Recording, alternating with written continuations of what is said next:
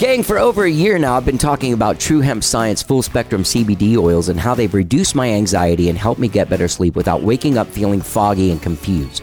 I've also talked about the full spectrum CBD bombs that relieved my hand pain last year and made playing piano and guitar much easier. Well, gang, today I'm going to tell you about True Hemp Science organic gummies made with full spectrum hemp oil that are available now. They come in two different gauges. There are 50 milligram ones that have 50 milligrams of CBD and 1.5 milligrams of THC. Then there are ones that are 100 milligrams of CBD and 5 milligrams of THC. Absolutely delicious lemon lime / orange flavors and also watermelon black cherry flavors. Super, super delicious. Now, they also have a complete line of full spectrum CBD products, including oils, tinctures, skincare lotions, sports rubs, chocolates, gummies, all kinds of stuff. Well, gang, How Did I Get Here has teamed up with True Hemp Science to bring you a very special offer that benefits all of us. Spend $100 or more at truehempscience.com and you will get a free gift. Just enter the code HDIGH at checkout. There's a little code placed there for you to enter it, HDIGH, and you will get a free gift with purchase. That's right. Go to truehempscience.com and balance your body and mind with True Hemp Science. Let's get down. And you may ask yourself, well, how did I get here?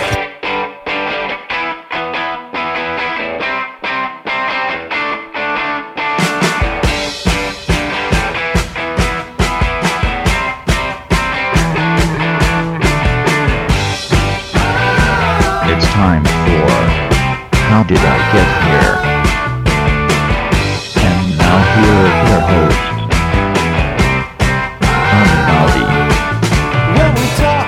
All right, hello, I'm Johnny. I'm your host. Welcome to the show. I hope you guys have all had a good week, whatever it is you did this week. I'm actually doing this intro on Wednesday as I am going to Houston Thursday morning to spend a few days with my grandma and my aunt, my cousin, before my show on Sunday. Gang, if you live in Houston, this Sunday, December 17th, I will be playing at Shoeshine Charlie's Big Top Lounge. Come on out, man. I play at 9:45. Anna Lamare plays at 9. And the band Stunt Driver closes out the night at 10:45. I'll be playing an hour set, okay?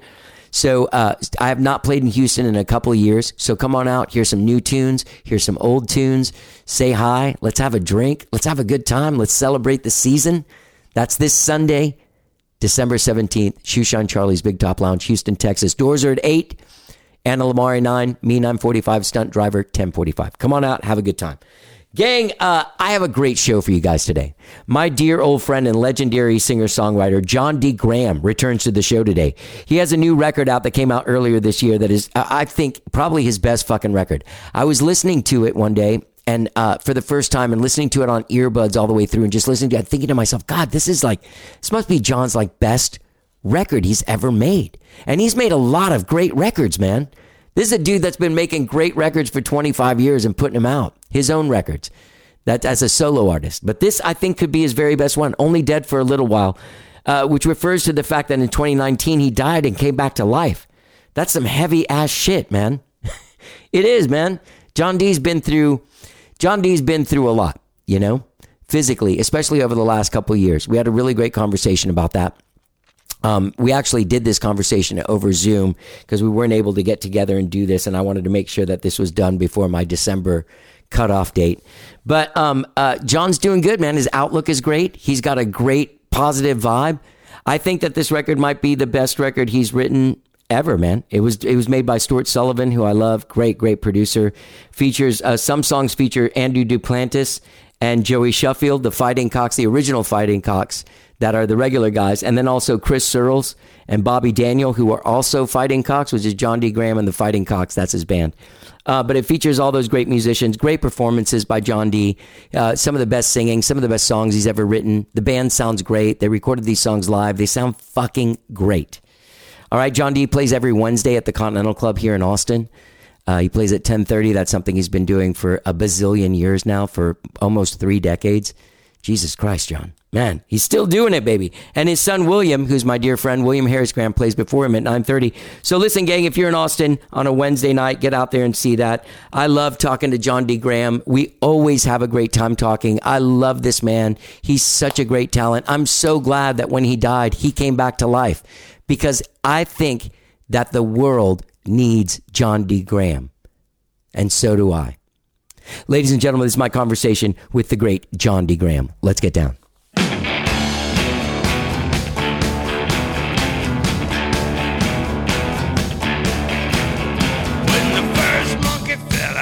Chattering tree. Picked himself up off his hands and his knees,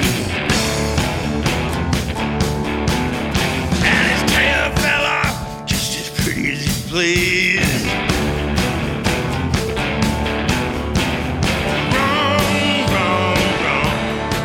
How are you doing, man? You know, given the last couple of years, last few years, I'm great. Yeah, good. Yeah, you know, I mean, the last 4 years has sort of presented some challenging situations. Yeah, opportunities for growth, we like to call them. That's one way of looking at it. Oh man, God Almighty! But I just got back. I did like the first tour, actual like out of town dates that I've done in close to 4 years.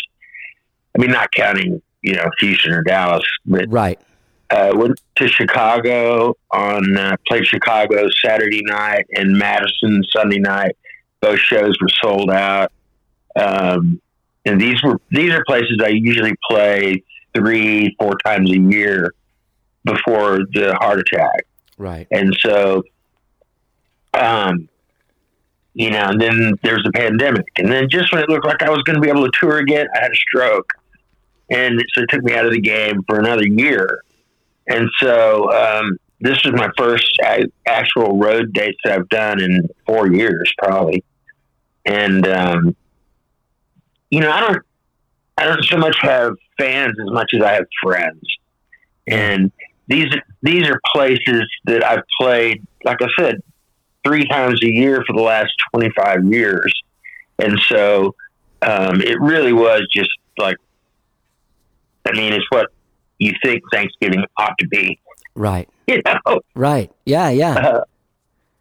Yeah. It was pretty sweet. So wait, you had a stroke after, because I remember going to see you once things started to open up in 2021. I went to your first show back. So it was after that?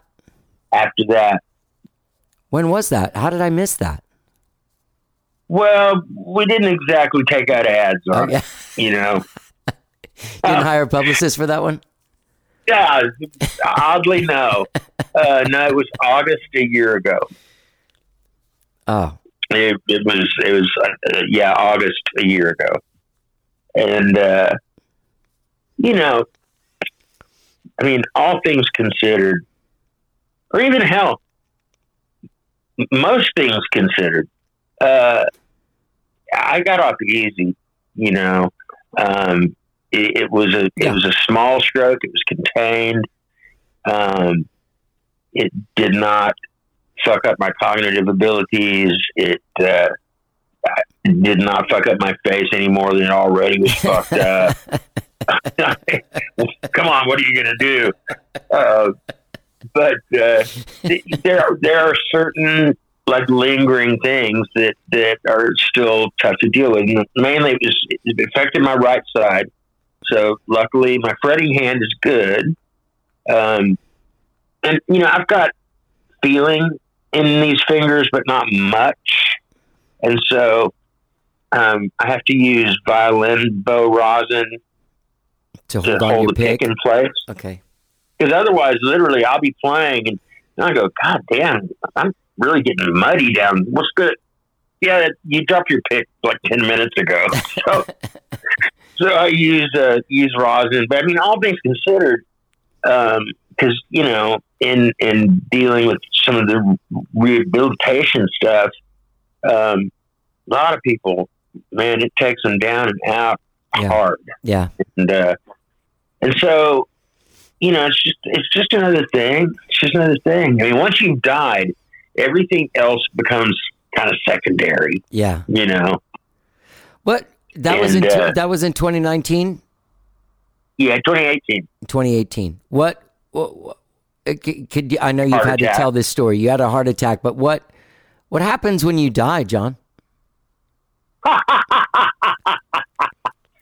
Well, I'll tell you my experience with it. Okay. It's so funny, Johnny, because, you know, I'm doing all these interviews for the new record, and everybody, the first thing they ask is, did you see anything? Yeah, well, of course, man. Like I got a preview. No, I didn't see anything, and it didn't hurt, and it was just like a really deep, restful nap. Yeah. You know, no one was more surprised than I was when I woke up in the ER, and they're like, you know, you died. And it was like, but I came back, right? Yeah. So, Wow. Shit, man. yeah, and it was a freak electrical storm in my heart that, what had happened was I was playing Fitzgerald's in Chicago, where I just got back from. Right. Playing Fitzgerald's. They have this festival every year called the American Music Fest. And, it was really hot. We were playing inside, and it was just packed. And so it was really hot, and I hadn't been drinking enough water. In fact, I think I'd only had coffee that day, basically. Yeah. And so I'm like sweating and working. And, you know, we played 2 hours straight, and then I came out, and I'm like, oh, man, I'm feeling a little weak, you know. Well, of course you are. You're all sweated out. Yeah. Just go sit in the van with the AC on. And I got in the van, turned the AC on, went, yeah, that's definitely better. And that's the last thing I remember. Wow. And luckily, because it was the 4th of July, there were cops everywhere. Because 4th of July in Chicago, like the neighborhoods compete with each other. Each little neighborhood in the suburbs has their own fireworks show. And so it's insane. I mean, you climb up on the roof of Fitzgerald's, and just as far as you can see, there's like separate neighborhoods with their own fireworks shows. It's fantastic. That's amazing. But, oh man. So anyway, luckily they had EMTs at the fest. And so Pop immediately got on the radio, got the EMTs out there, and they think, like by my body temperature and the level of oxygen in my blood still, they said, you're probably like complete code for 5 to 7 minutes. Wow. And I said, so when does the brain death start? And the guy goes, 8 minutes. Wow. Jesus, man. What a lucky man. Yeah. No, that's the thing. So, okay, stepping back to the whole death thing, if I could have like any message for this new record, because, you know, a lot of people were sort of counseling me against doing such a baldly honest record, right? About what was going on. Yeah. And the shit that I've been through. Like, and to quote Joe Nick Potosky, man, don't make a death record. And I told him, it's not a death record, it's a life and death record. Yeah. But if I could have anybody come away from that with anything besides, it's nothing to be afraid of. Yeah. Like, it really is literally, for me anyway, it was like going to sleep, you know? And I think, first of all, like in the history of the world, in the history of mankind, no one's story has ever ended differently. Right. Yeah. And yet, we try as hard as we can as a culture, particularly in the West, to deny it. Oh, well, yeah, death. It's a thing that happens, but only to those people. Right. You Yeah, know? yeah. Hey, in my case, I'm going to skip that. You know, and so it's not just likely. It's a guarantee. It's going to happen. Right. And so, as Bruton used to say, better get right with it. Yeah. You know, and I think I got, you know, as you said, I'm so lucky. You know, I mean, in so many respects, I was so lucky. And B, you know, it's just really, it was kind of a weight off my shoulders. I didn't know that I was really that afraid of dying until I actually died. And then when I came back, I'm like, you know, really, if that's dying, there's not much to it. Yeah. You know, it's just not that big of a deal. Right. Well, it's the way that it's treated in our culture, it seems like it's going to be this huge deal with judgment and flames or angels and music and Jimi Hendrix and John Lennon in the same band and like. Exactly. And you know what? I mean, and the thing is, if you know, do any reading about, you know, people to call them near-death experiences, and they're not. They're death experiences. You actually die. Right? You're fortunate enough to get revived, but you were dead. Right. You know? And so it's like,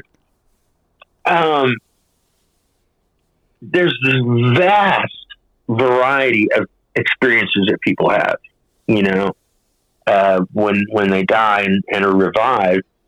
You know, there's all different kinds of interpretations and things they see and things they hear, you know, and mine wasn't that way, you know. And I think that, you know, I mean, I definitely, I'll go out on a super unpopular limb right now, which is that, you know, I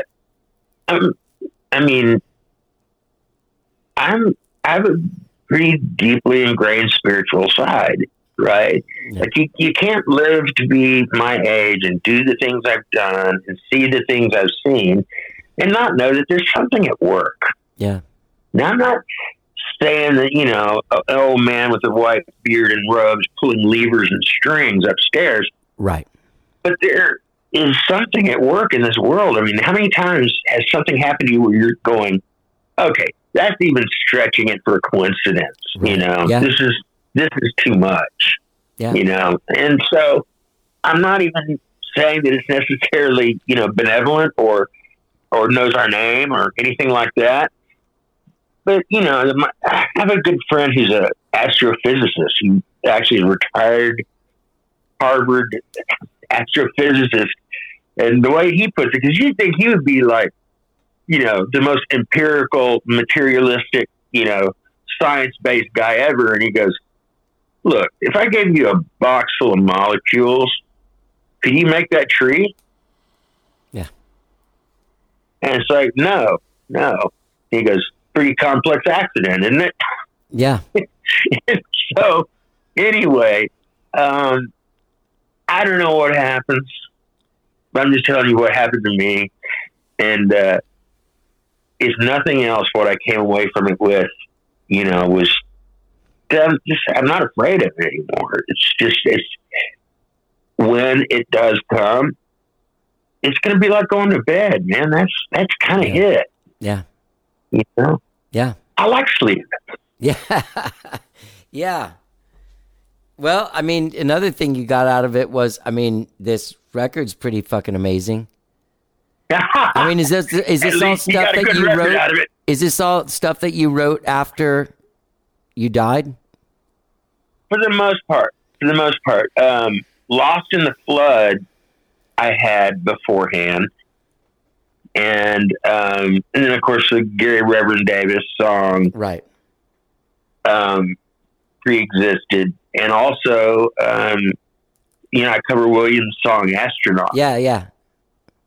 And that pre-existed. But, you know, stuff like See You by the Fire and Ghost on a Train, stuff like that. That was all afterwards. Yeah. Yeah, it has that. Those have that feeling. But I will say, one thing is this record's incredible, and I wanna get into the workings of it because I couldn't find a personnel for it, and that drives me nuts in modern era. Like, it drives me nuts. Yeah. Yeah. You know what? It's on the vinyl. I know Hardwick played on it because you call him out, but yeah. Yeah, absolutely. Yeah. As it should be. I mean, he's a bad motherfucker, man. Yeah, he is.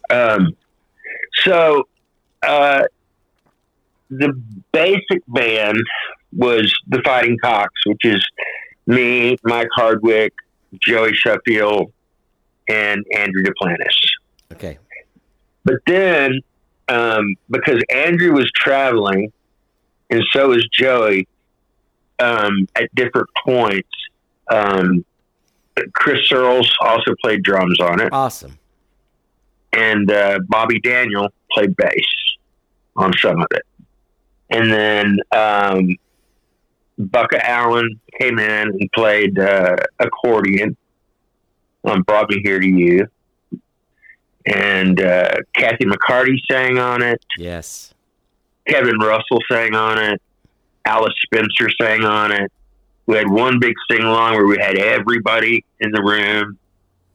Produced, of course, by Stuart Sullivan. It's a three-way production because I come up with crazy ideas. Mike Hardwick either nods or shakes his head, and then Stuart Sullivan goes, "Well, let's try it."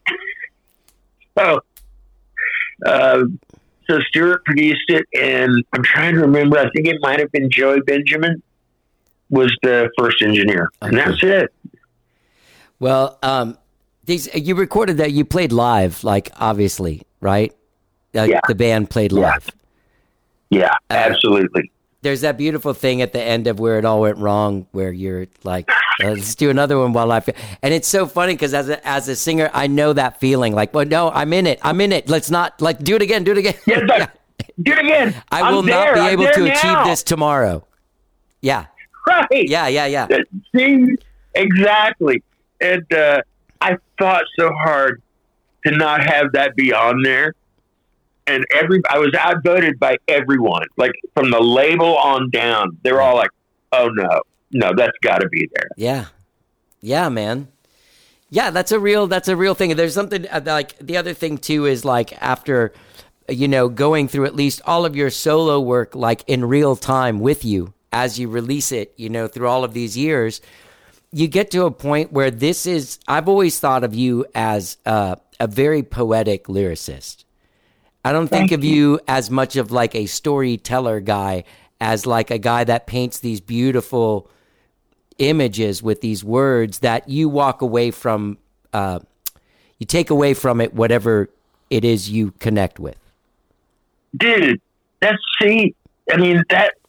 have been, like, some people think I'm a jerk because I won't explain my songs, right? And the deal is, and I might have told you this story before, and I probably told you on this show, but you're just going to have to bear with me. That's all right. So when Escape from Monster Island came out, my first record, we had a record release party at the Continental, and I was standing there with Hardwick signing records, and this guy comes up and he goes, "I just want to tell you this quick story." He said, "My brother and I have been estranged for like 5 years. And we had like not one word spoken between us for 5 years. And when I listened to your new record and I heard that song about you and your brother, I called him up. And now he and I are having dinner together once a week." And I was like, "Oh my God, thank you so much. That makes me feel useful." And that's all I want, is to feel useful. Like, was my work useful to you, Yeah. And he walks away, and Hardwick's kind of got this quizzical look on his face, and he goes, "There isn't a song about you and your brother on that record, is there?" I went, "No."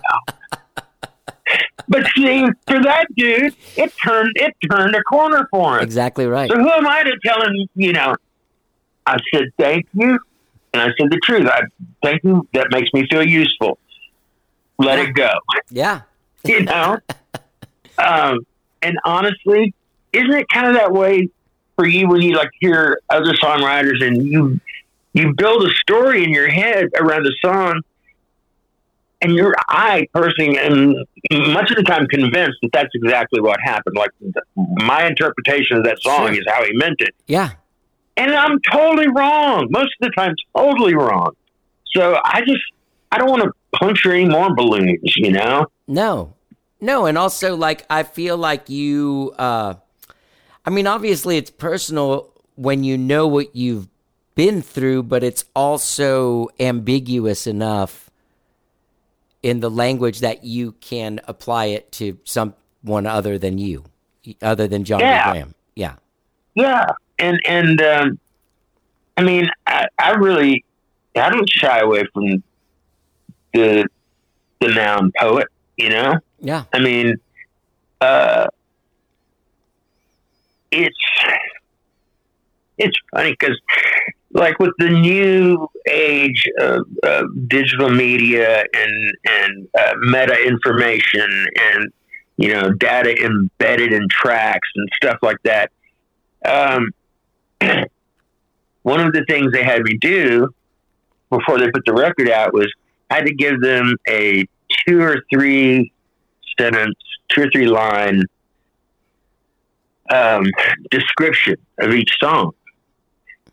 And I kind of bowed up about it a little bit, but then I'm like, well, I'll just say as little as possible, you know, not much exposition, just say if I can make it funny, I will, you know, if I can make it clever, I will, but I'm not going to give anything away, you know?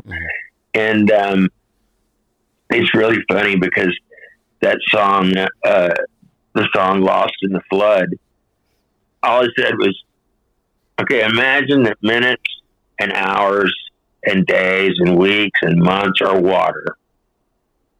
Yeah. That's it. Yeah.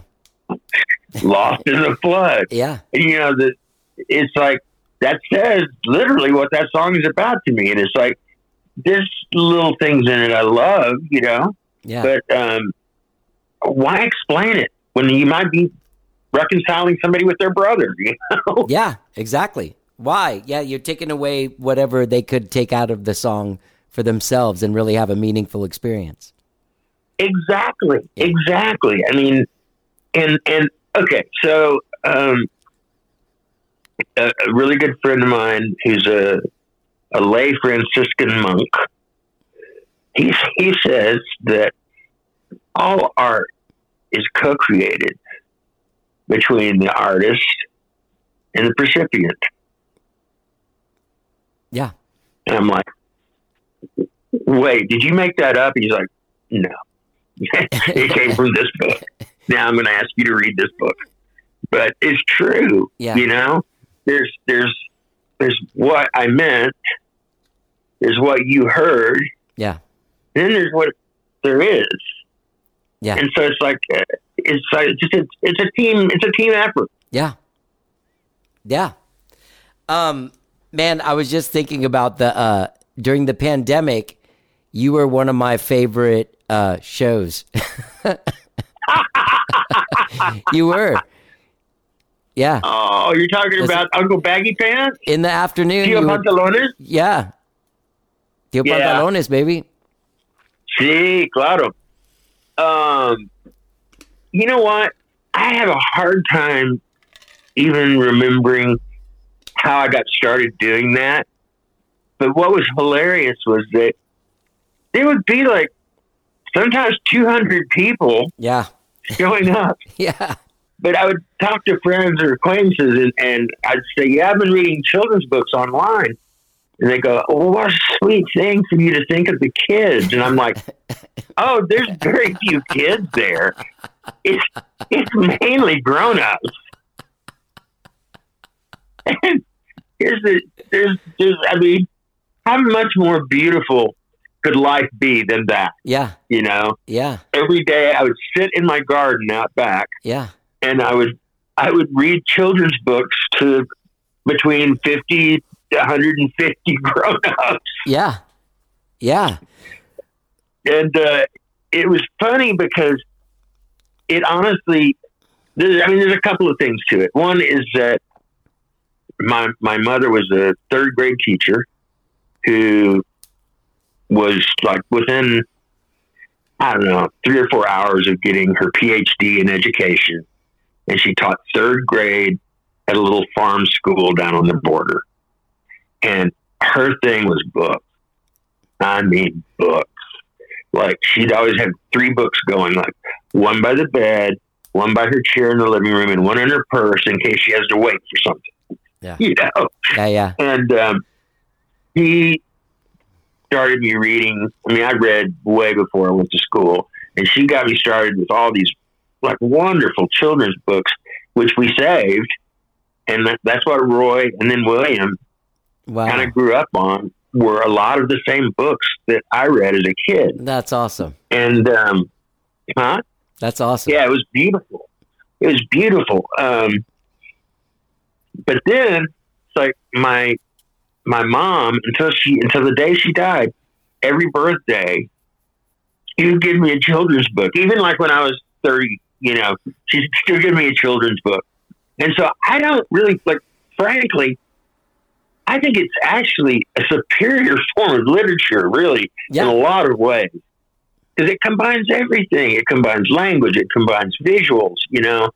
It's very little lying going on in children's books, you know. Very, very few instances of people trying to sell you an agenda. Yeah. You know, I mean, it's pure. It's not only is it complex, it's pure. Yeah. You know, it's an elegant information delivery system. And so I myself, it didn't occur to me exactly how funny it was that I was reading children's books to grown-ups until much later, because I mean, I still every now and then I buy a children's book for myself, just like, oh, that looks good. You know?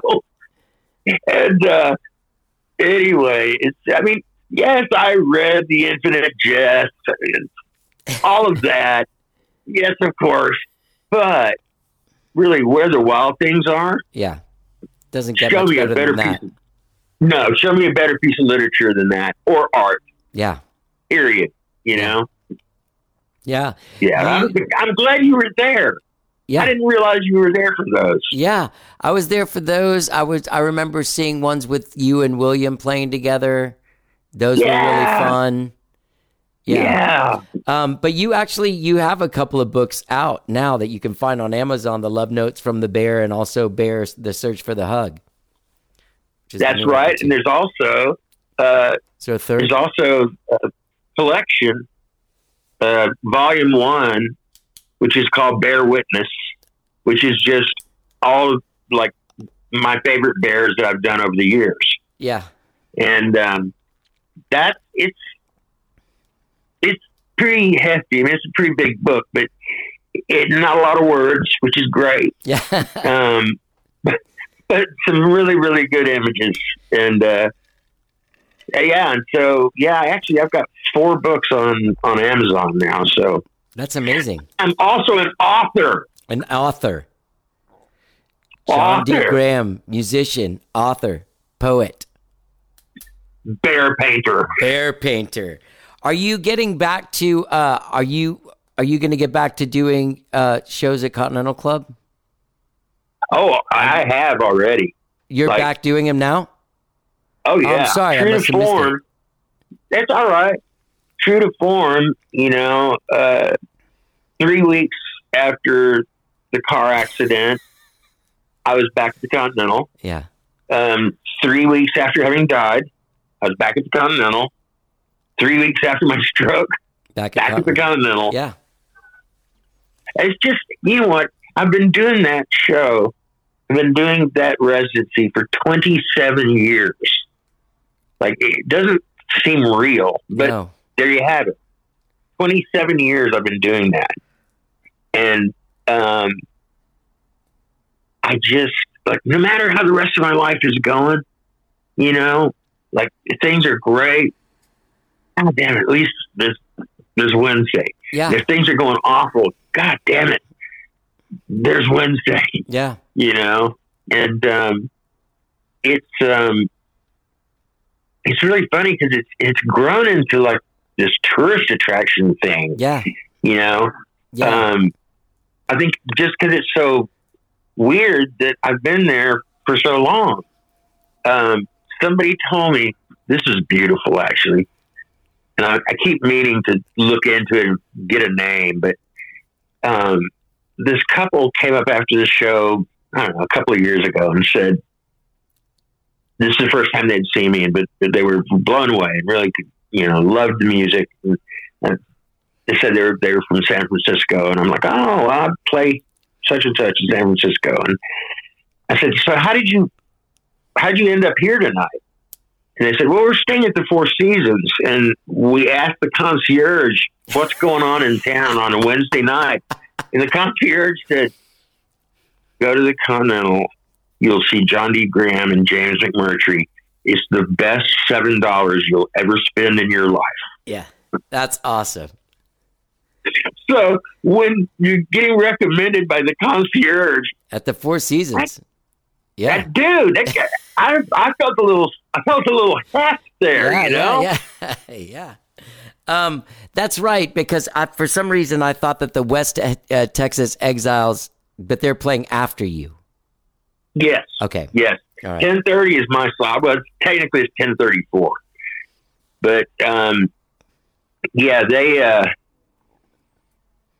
they've kind of been shopping around for somebody to do the midnight slot. And for a while we had Carrie Bickley from Calliope. Yeah. She was doing it, and God, I love that girl. My God, fearless.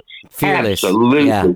fearless. Yeah. Like, will do anything and does not care. Yeah. And sings like she has a 3-octave range. Yeah. You know, Yeah. I mean, it's nuts. Yeah. But then we had for a while, you know, Claude Bernard's band, Push and Shove. Uh-huh.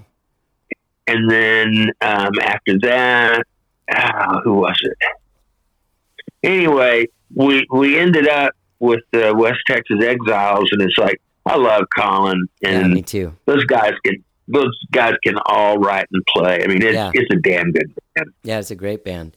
I was there. I was thinking now for 27 years. Then I've been seeing you play, and in that room, and I have to say that there was one that was super emotional after George passed.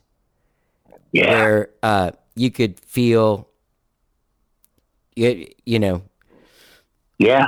You were wearing it at that point, like that. Yeah. You know, our friend was gone, and a piece of you was missing. You could feel it that night. So that was an amazingly heavy night. But your first night back after COVID times was easily the loudest show I've seen since Buick McCain at the Hole in the Wall in the front room, and just like this, like you were filled with the Spirit, and the room was filled like it was. I felt like I was walking on clouds for days after that show. Honest to God, dude, I remember that night so well, and I remember telling a friend of mine, I said, "Don't make fun of me for saying this, but man, I felt like I was lit from within." Yeah, dude, know, you like were. I was watching it. Literally, yeah, I was lit from within, man.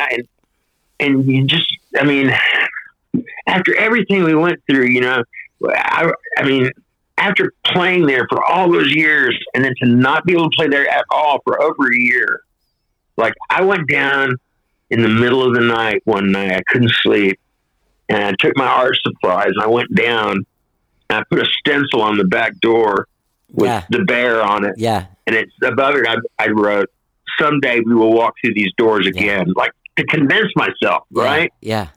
And then I noticed after we came back that night, went out through the door, and somebody had crossed out someday and then written in today. Yeah.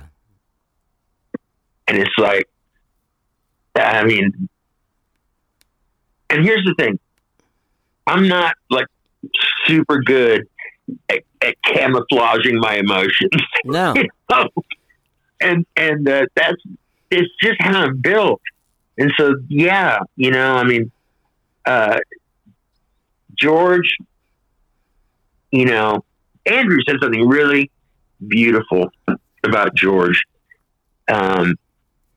Just as we're talking about Scrappy Judd's name for George was the busy man. Yeah. He's always got something going on somewhere, always. Yeah. And Andrew said, there's this one little riff that he plays in my song Airplane that George wrote in George's part when he recorded it. And Andrew goes, and I love it. And it's it's part of the hook, you know, and George wrote it. Yeah. And he goes, think of how many bass players in this town still have to play George's part. Oh, yeah. Yeah.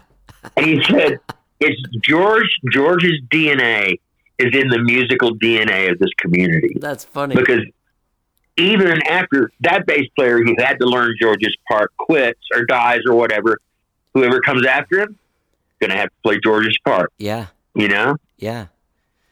And that's one of the highest honors I think you could give a musician. You know? I mean, 100%. he is embedded. He is deeply embedded in the DNA of this community, you know? Oh, yeah.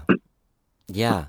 Yeah, that was a tough loss, but I will say that as sad as that show was, but after he passed, there was something great about being there with you in that moment. You know what I mean? Like there was something like it was the right place to be for me at that time. Exactly. Yeah. Exactly. See, here's the thing too, is like, for the most part, I don't know that I've gotten a bad review of it yet, but the new record, you know, I admit that, you know, I was on thin ice with some of that stuff because I'm singing about important things, I think, you know, and, but, you know, occasionally people will go, well, that song's a real downer. And it's like, you know what? I will guarantee you, I promise you that there is a golden thread of hope that runs through every one of my songs. Even Laredo, no matter how dark a song is, there's a thread running through it that if you can find it and hold on to it, will pull you out the other side. Guaranteed. Yeah. That's one of the characteristics of a John D. Graham song. I mean, it is to me. Yeah. Yes. You know what? It's not deliberate. It's just how I see things, you know? I did a, you know, Otis Gibbs, you know, his podcast. He's hilarious. And he's out of Nashville. Really, really good singer-songwriter, but also just a great guy. And anyway, it's like he goes, let's talk about the cover art. And I'm like, okay. And he says, do you have that? You have the John D. Colbert. And I'm like, yeah. And he goes, and in one hand, he's holding a bunch of balloons, brightly colored balloons. Yeah. And in the other hand, he's holding a hatchet. Yeah. Yeah. And he goes, I'm just wondering, what's up with that? And I go, well, it's just an accurate portrayal of life. Yeah. Like, a big part of it, balloons and pony rides. Guaranteed. Yeah. Another part of it, a hatchet hacking away at you every second that you're awake. Yeah. Yeah. You know? Yeah. And so I just told him, I'm just trying to tell the truth. Yeah. And it was, speaking of the bear, I just had one thing I wanted to say about that is, you know, I do a lot of house concerts just because I love them. I mean, you just roll in and plop a chair down in front of people, start playing songs and talking to them, you know? Yeah. I love it. And anyway, at one point, some show, I think it might have been Ann Arbor, but I don't remember where exactly. But I said, hey, let's do a Q&A. Anybody got any questions for me? And, you know, there was some good, legitimate questions. And then some guy goes, me. I'm like, yeah. And he goes, why the bear? Why bears? And behind him, another dude like punches his shoulder and goes, come on, man, look at the guy. So I've completely come out with it now. I've come out. I'm like, yes. They're all self-portraits. Every one of them self-portraits. That's me with the balloons in one hand and the hatchets in the other, you know?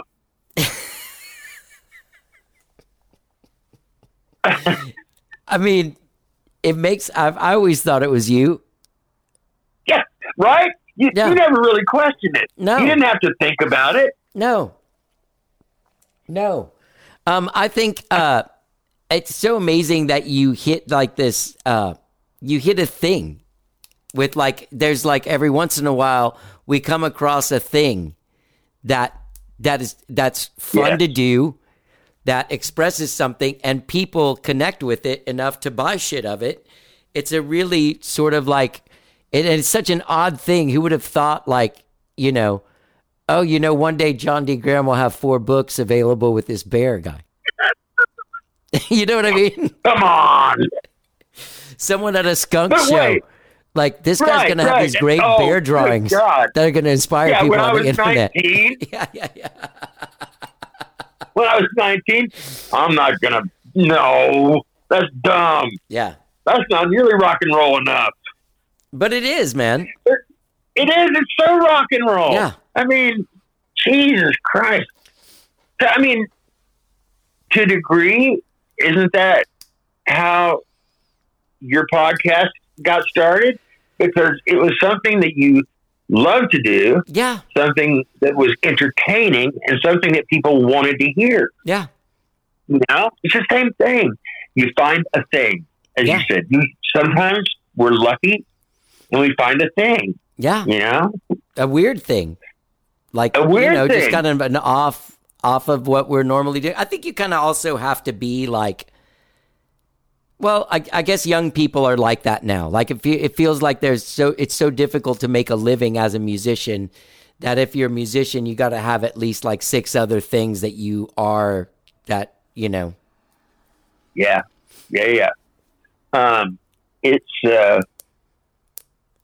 It's rare. I mean, so my oldest son, Roy, he got into NYU, and I'm like, so what are you going to study? And he was like, well, it's Gallatin School, which is kind of, you design your own major. And I'm like, yeah, I know. I was in Plan 2. I understand that. But what are you going to study? And he goes, I'm looking at folklore and game theory. And I'm like, no. Something you can make a living at. Come on, please. And anyway, you know where he works now? Where? He's a script writer for Dungeons and Dragons and Magic the Gathering. Oh, wow. His job title, his actual official job title, if you look at their directory, is world creator. That's what he went to school for. Yes, I was going to say, and he makes like so much more money than I ever made in my entire life. And it's as though he knew. I mean, he didn't, but it's as though he knew. Yeah. You know, and it's one of those cases of like following your heart, even when it seems dodgy. Yeah. You know? Yeah. And it doesn't always happen that way. And he was surprised that he got the job. And there's a wonderful picture that he sent me. His friend took of him when he got the email that they wanted to hire him. Oh. And it's basically him doing this. Let's see if I can catch this. For those of you listening, both arms wrapped around his head with eyes the size of coffee cups. His own head. His own head. Both arms wrapped around his own head. So wait, you were in Plan 2 as well? It wasn't. Yeah, Isn't that what William was in? Yeah. I didn't make it past a year and a half, and I started playing in the Skunks earlier that year. The year that I quit, I started playing with the Skunks, and in short order, we'd like been to New York City. I was getting bands were paid really well back then. Yeah. Yeah. And so I had like pockets full of money, and then we opened for the Clash at the Armadillo, and we ended up back at the Continental Club. Before it was the Continental Club. Right. It was when Wayne Nagel and Roger One Night were running it. Right. So it was a pretty wild place. So we went back there, got locked in with the Clash, jammed all night. I come out the next day, the sun's bright, and I'm like, I gotta go to school. I get my books, I go to the classroom, and it's just like in the movies, like the sound just goes absolute silence. I'm looking around, and I went, "Oh, I don't belong here." Yeah. I went straight to the bursar and withdrew. And they're like, "Would you like to speak to a counselor first?" I'm like, No, I'm absolutely certain of what I'm doing right now. And, while it's had certain drawbacks, I wouldn't do it any differently today. No. I've had a life beyond my wildest dreams, I mean, Alejandro and I drank from a spring in the Canadian Rockies, Yeah. I watched Iggy Pop dance while we played Now I Want to Be Your Dog. I got to play with John Doe. I got, and now I've got 12 or 13, depends on which ones you count, solo records, and I've played on 80 other people's records. Yeah. So it's like things really worked out okay. Yeah. In spite of the dying, in spite of the pandemic. Well, even the dying worked out okay, really. Even the dying worked out okay. Yeah. It was, if anything, it was highly informational, Yeah. There's nothing to be afraid of here. Just keep going. Yeah. This is funny. This sort of goes back to the 27 years at the Continental Club. I was convinced that I had the longest running residency at the Continental Club. Right. And somebody said, actually, no, the blues specialist. The blues specialist had been playing happy hour here for 35 years. And so I was in the club when, I forget what his name, I think his name might be Albert, but the bass player, the one who has the Sherlock Holmes pipe. Yeah. Right? Yeah. So he's sitting at the bar drinking a Crown Royal and smoking his pipe. And I went up to him and I said, "Hi, I'm John D. Graham. We play here every Wednesday night. We have for 20, at the time, it was 25 years, I think.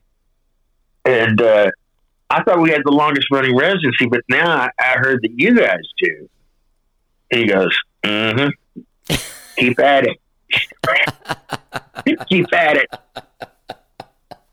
So that's what I'm going to do, is I'm just going to keep at it. It's all turning up roses. Yeah. Dude, I'm going to come out and see you tomorrow. I haven't seen you in a while. It's been at least a year, I think. Maybe not. Dude, come on out. Yeah, I will. Are you going to have everyone's there? It's like the Joey Sheffield, cop. Andrew Duplantis, Mike Hardwick. That's right. Nice. That's right. The Fighting Cocks in all their glory. The Fighting Cocks in all their glory. A while back, like a few weeks ago, whenever I reached out to you when I was listening to the record, I was really moved, and I was just like, this is just really. It's one of those things that like you want to make sure that it's true, but now I'm pretty convinced now that I've watched it happen with people. is that you can get like still get better and better and better you don't have to fade out. You know what I mean? Man. We're like, shit, this is probably like, this is, in my estimation, this might be your best work yet. You know what I mean? Like, and that's the way it should be. You shouldn't get worse at it. You know what I mean? Right. It's time to stop if you get worse at it. Right. But, it's funny because the George Fontaine, the guy who runs Sterling Bones, he said, this record may be better than Escape from Monster Island, my first record. Because a lot of people were like, well, he's not going to top that one. But he's like, this new one, the one you just sold us, it may be better. Yeah. So, you know what? Yes, life is hard.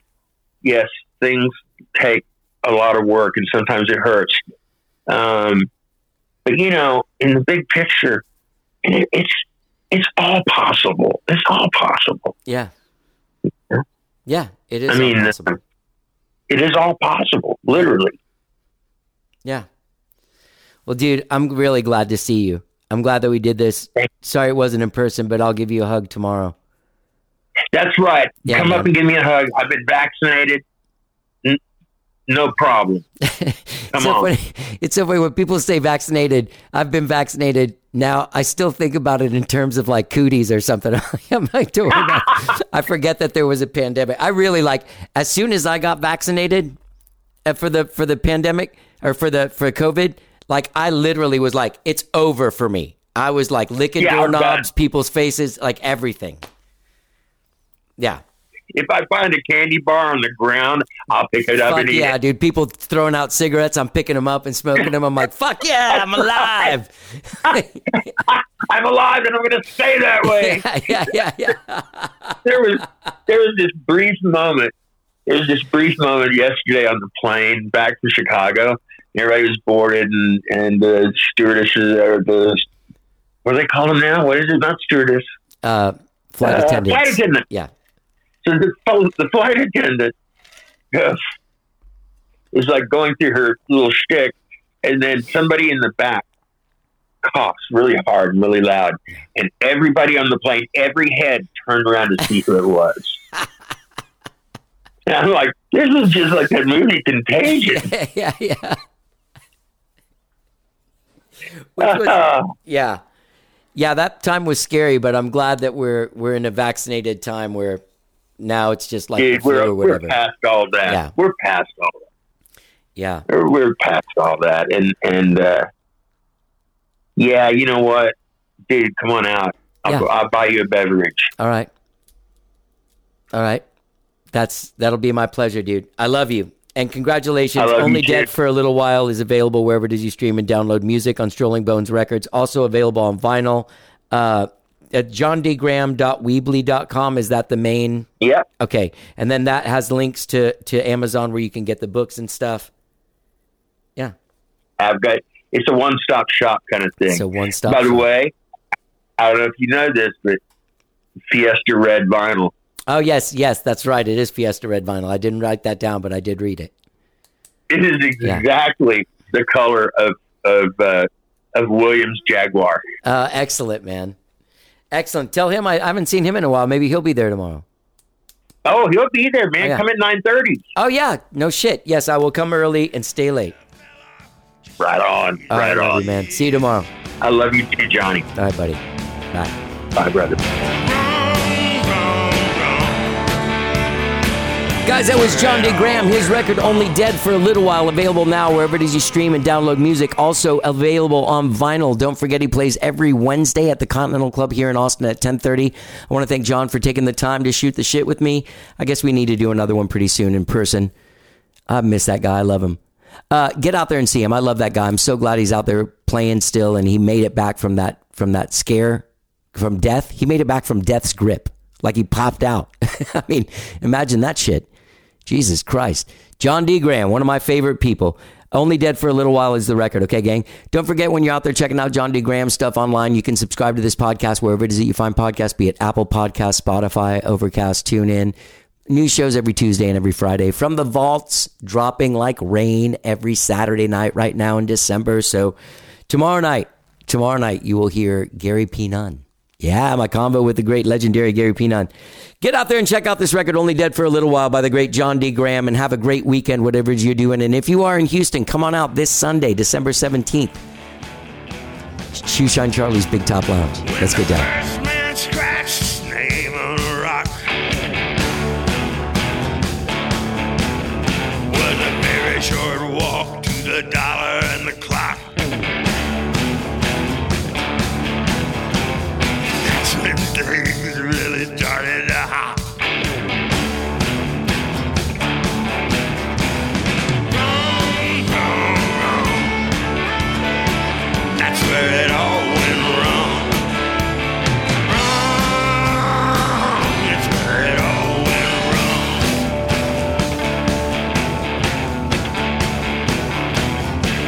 All right.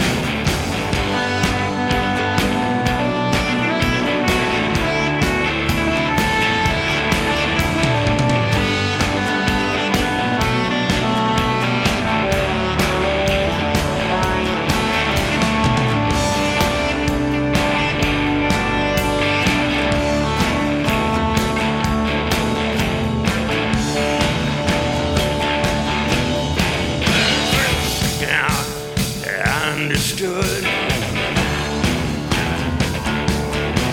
We made a very hard left before we got to the good.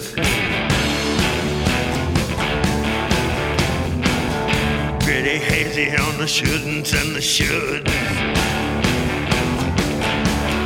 Man, wrong, wrong. That's where it all went wrong. Wrong. That's where it all went wrong. Wrong, wrong, wrong. That's where it all went wrong. Wrong. That's where it all went wrong.